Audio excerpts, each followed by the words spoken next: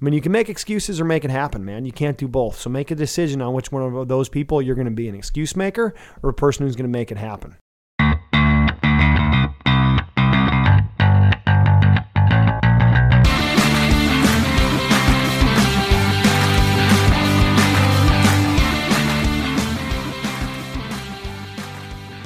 Eight benefits of being data informed. This is pillar number 4, knowing your numbers. And I think one of the main reasons why you're going to want to be data informed is that measurement equals motivation. Think about it like this. Let's imagine you had a younger sibling or a child and you were sitting on the couch and you realized, oh man, I left my bag in the car. And if you said to your daughter or to your son, hey, would you go out and get my bag out of the car? They're probably going to go, nah, Dad, I'm busy doing something. Or if you said, hey, I bet you can't run out to the car, get my bag and bring it in here and give it to me under 45 seconds. I bet you can't do that. Go. Boom. Immediately they're going to fly out the door. They're going to get the bag. They're going to bring it back to you. Why? Because there's a measurement. And when there's a measurement, there is motivation. So one of the 8 benefits of being data informed is that when you measure things, you're more motivated. And another one is what you measure gets done. You see, so many times in life where we go through the motions instead of growing through the motions. And how do you grow through the motions? You grow by tracking. Tracking. An app I use on my phone is called Way of Life. And I simply have certain goals of what I'm trying to do on a daily basis. For example, did I read the Daily Dominator? Did I call Success Hotline? Did I read the Maxwell Daily Reader? Did I make my bed? Did I send the bear a nice text message in the morning? Did I hit my macros? Did I exercise? Did I meditate? And what I will do is I'll check and either check yes or no on all those things that I did. And because I'm doing that every day, it's like my checklist for success. If I'm looking at that every day and I go 3 or 4 days without meditating, then I know, man, I got to lock in and get that done. Otherwise, I'm going to start getting stressed out and lose control. So I keep track of that checklist because what you measure, you're going to get done. See, the other piece I love about being data informed is that numbers tell the truth and they lack emotion. For example, I work a lot in college baseball.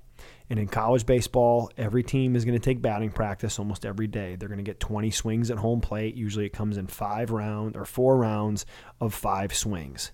And as those players are taking those 4 rounds of 5 swings, getting 20 swings, very few, probably can count them on the number of one hand, of programs in the country are going to be measuring if the swing in batting practice was a quality swing and was executed. And those programs that do usually are the ones that are the best. And one of them, which the first people I saw do that was Tim Corbin at Vanderbilt, where he measured their execution in batting practice because he says, hey, if our guys, if by putting a measurement on it gets them to focus more, if they focus more, they're going to improve. And if they improve, we're going to play better. I mean, it's just simple common sense. But people don't do it. They make excuses. Oh, we don't have enough managers. Oh, we don't have enough people. Or, our batting practice pitcher can't throw balls while the guy's hitting and then turn around and write down on a clipboard. Or we can't put a clipboard on the cage outside. And when a guy comes out after hitting, he can't just make a number of how many balls he squared up and executed. I mean, you can make excuses or make it happen, man. You can't do both. So make a decision on which one of those people you're going to be, an excuse maker or a person who's going to make it happen. And a simple way to make it happen as a baseball coach is measure how you do in batting practice execution. And if you can only execute at a 50% rate in BP, why would you expect yourself to have a 500% quality at bat average in a game when the ball's moving and the guy's trying to strike you out instead of just throwing it down the middle to let you hit?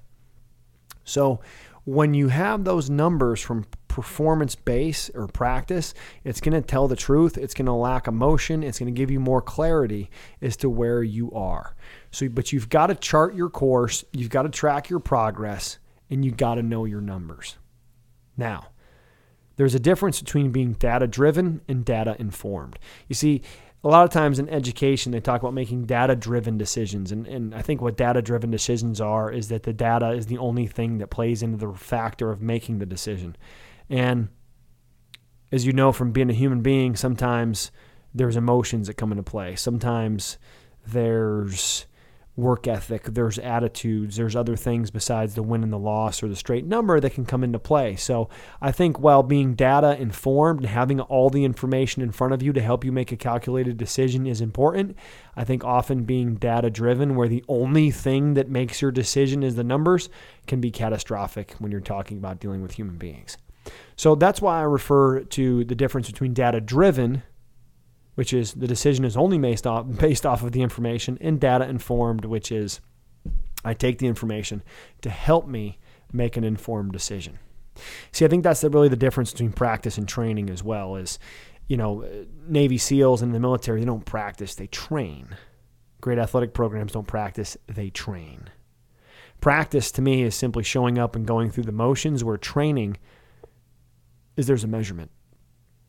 Training, there's a standard of excellence that you're trying to get to. So when we're throwing this bullpen, we're going to execute 70% quality pitches.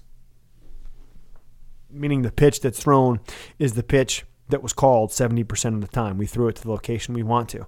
And by putting a measurement on it now, the focus for training and everything increases. And it's going to make that performance better.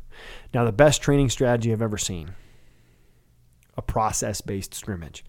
It was a scrimmage where, you could do this in baseball, I could do this in softball, I could do this really in any sport. But you identify what is the process of your sport, and in that inner squad, you reward the process when you get it. So, for example, let's use a baseball analogy. Everyone talks about throwing first pitch strikes. So let's say a pitcher throws a first pitch strike on the scoreboard in the hits column. It's going to go down as +1 for that team that threw the first pitch strike. Let's say a guy on the next pitch hits a line drive and he's out. Well, that's a quality at bat, so it's going to be +2 for that team. So on the scoreboard, it would be +1 for the defensive team for the first pitch strike, +2 in the hits column for the quality at bat. And as you go through and you identify what's the process in your sport, for example, in basketball, it would be a rebound, and then in transition, they get the ball down the court, with 5 passes. A guy takes a good open jump shot, misses the shot, but it was a high percentage shot, +1. Defense gets the rebound, comes down, driving the lane, and a guy's open on the wing, kicks it out, boom, kick out pass. He takes the shot, makes it, but it's going to be +2 for the kick out pass because the guy was wide open. Ball goes the other direction, a guy takes a charge, +3 for taking a charge, but also +1 for the person who got the offensive foul called on them for attacking the rim. So it all depends on what it is you want within your process, because what you measure, you're going to get more of. You see, we treasure what we measure. And the things that we measure take the forefront of our awareness, so we're more likely to get those. So what are the key things in your life? What are the key things in your daily routine or in your sport that you're going to want to start to measure? So I want you to think about that right now before this podcast comes to a close. Is what's one thing that you can start to measure in your life, personally and professionally, that will help you close the gap from where you are to where you want to be? Is it how many times you exercise? Is it how many nights you get to have dinner with your family?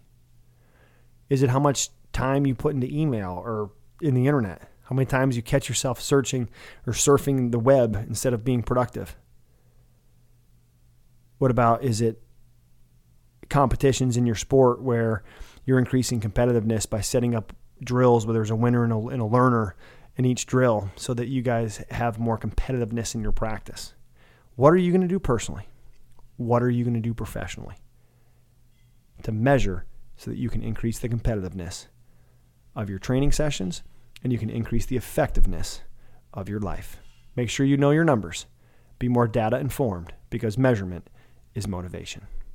Are you looking for a high-energy, competitive way to get your team to compete while training athleticism, hand-eye coordination, and lateral quickness? If so, you got to check out Spikeball. Top high school, college, and professional athletes around the world are using Spikeball as a fun and safe competition to start their training sessions, practices, and workouts. It's also a tremendous way to train your routines and releases and build that elite mindset. As a listener to the Peak Performance Podcast, you can get a free Spikeball set by visiting briancane.com/spikeball. Again, that's briancane.com/spikeball, because if you're not playing Spikeball, you're just playing games. If your body could talk, what would it tell you? Know your body, transform your life. That's the motto of DexaFit, the best in helping you know your numbers. DexaFit shows you exactly how your body composition, cardiovascular fitness, and metabolic health compares to the optimal standard. We know that measurement equals motivation, and DexaFit measures your progress while providing the diet and fitness plan customized for your body. DexaFit is providing a tremendous opportunity for listeners of the Peak Performance Podcast to get their first scan at a discounted rate. Go to briancane.com/DexaFit. That's briancane.com/DEXAFIT right now to learn more. Thanks for listening to the Peak Performance Podcast. If you enjoyed this episode, please head over to iTunes and leave a positive review or share a link to this episode on social media using hashtag PeakPod. Mention Brian Cain and one thing you learned in this episode for your chance to win a free ticket to the next Brian Cain Experience live event. Dominate the day.